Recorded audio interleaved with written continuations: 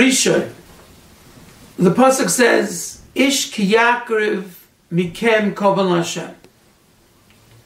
What does a korban mean? Some people understand it to mean a sacrifice. We're giving up of ourselves to HaKadosh Baruch Hu. It's a misnomer. HaKadosh Baruch Hu doesn't need us to give anything up. Some understand that the word korban means an offering. We're offering something to Hashem. We're donating something to Hashem. HaKadosh Baruch Hu doesn't need our gifts.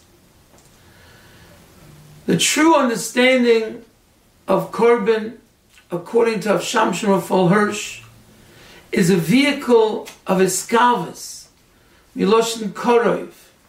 When we bring a korban to HaKadosh Baruch Hu, we are realizing our destiny and attaching ourselves to Hashem, becoming closer to Hashem. So the essence of a korban is that it's a vehicle of hakrova. We be a makriv ourselves to HaKadosh Baruch Hu. Ish ki yakriv mikem. The korban that's brought is from ourselves. You know that when we daven, tefillah is considered like a korban. It's the medium of connecting to HaKadosh Baruch Hu. The yesod of korban is not sacrifice or offering, but it's rather to bring ourselves closer to HaKadosh Baruch Hu.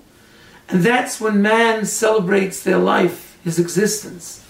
We are excited and we find meaning when we grow closer to HaKadosh Baruch Hu.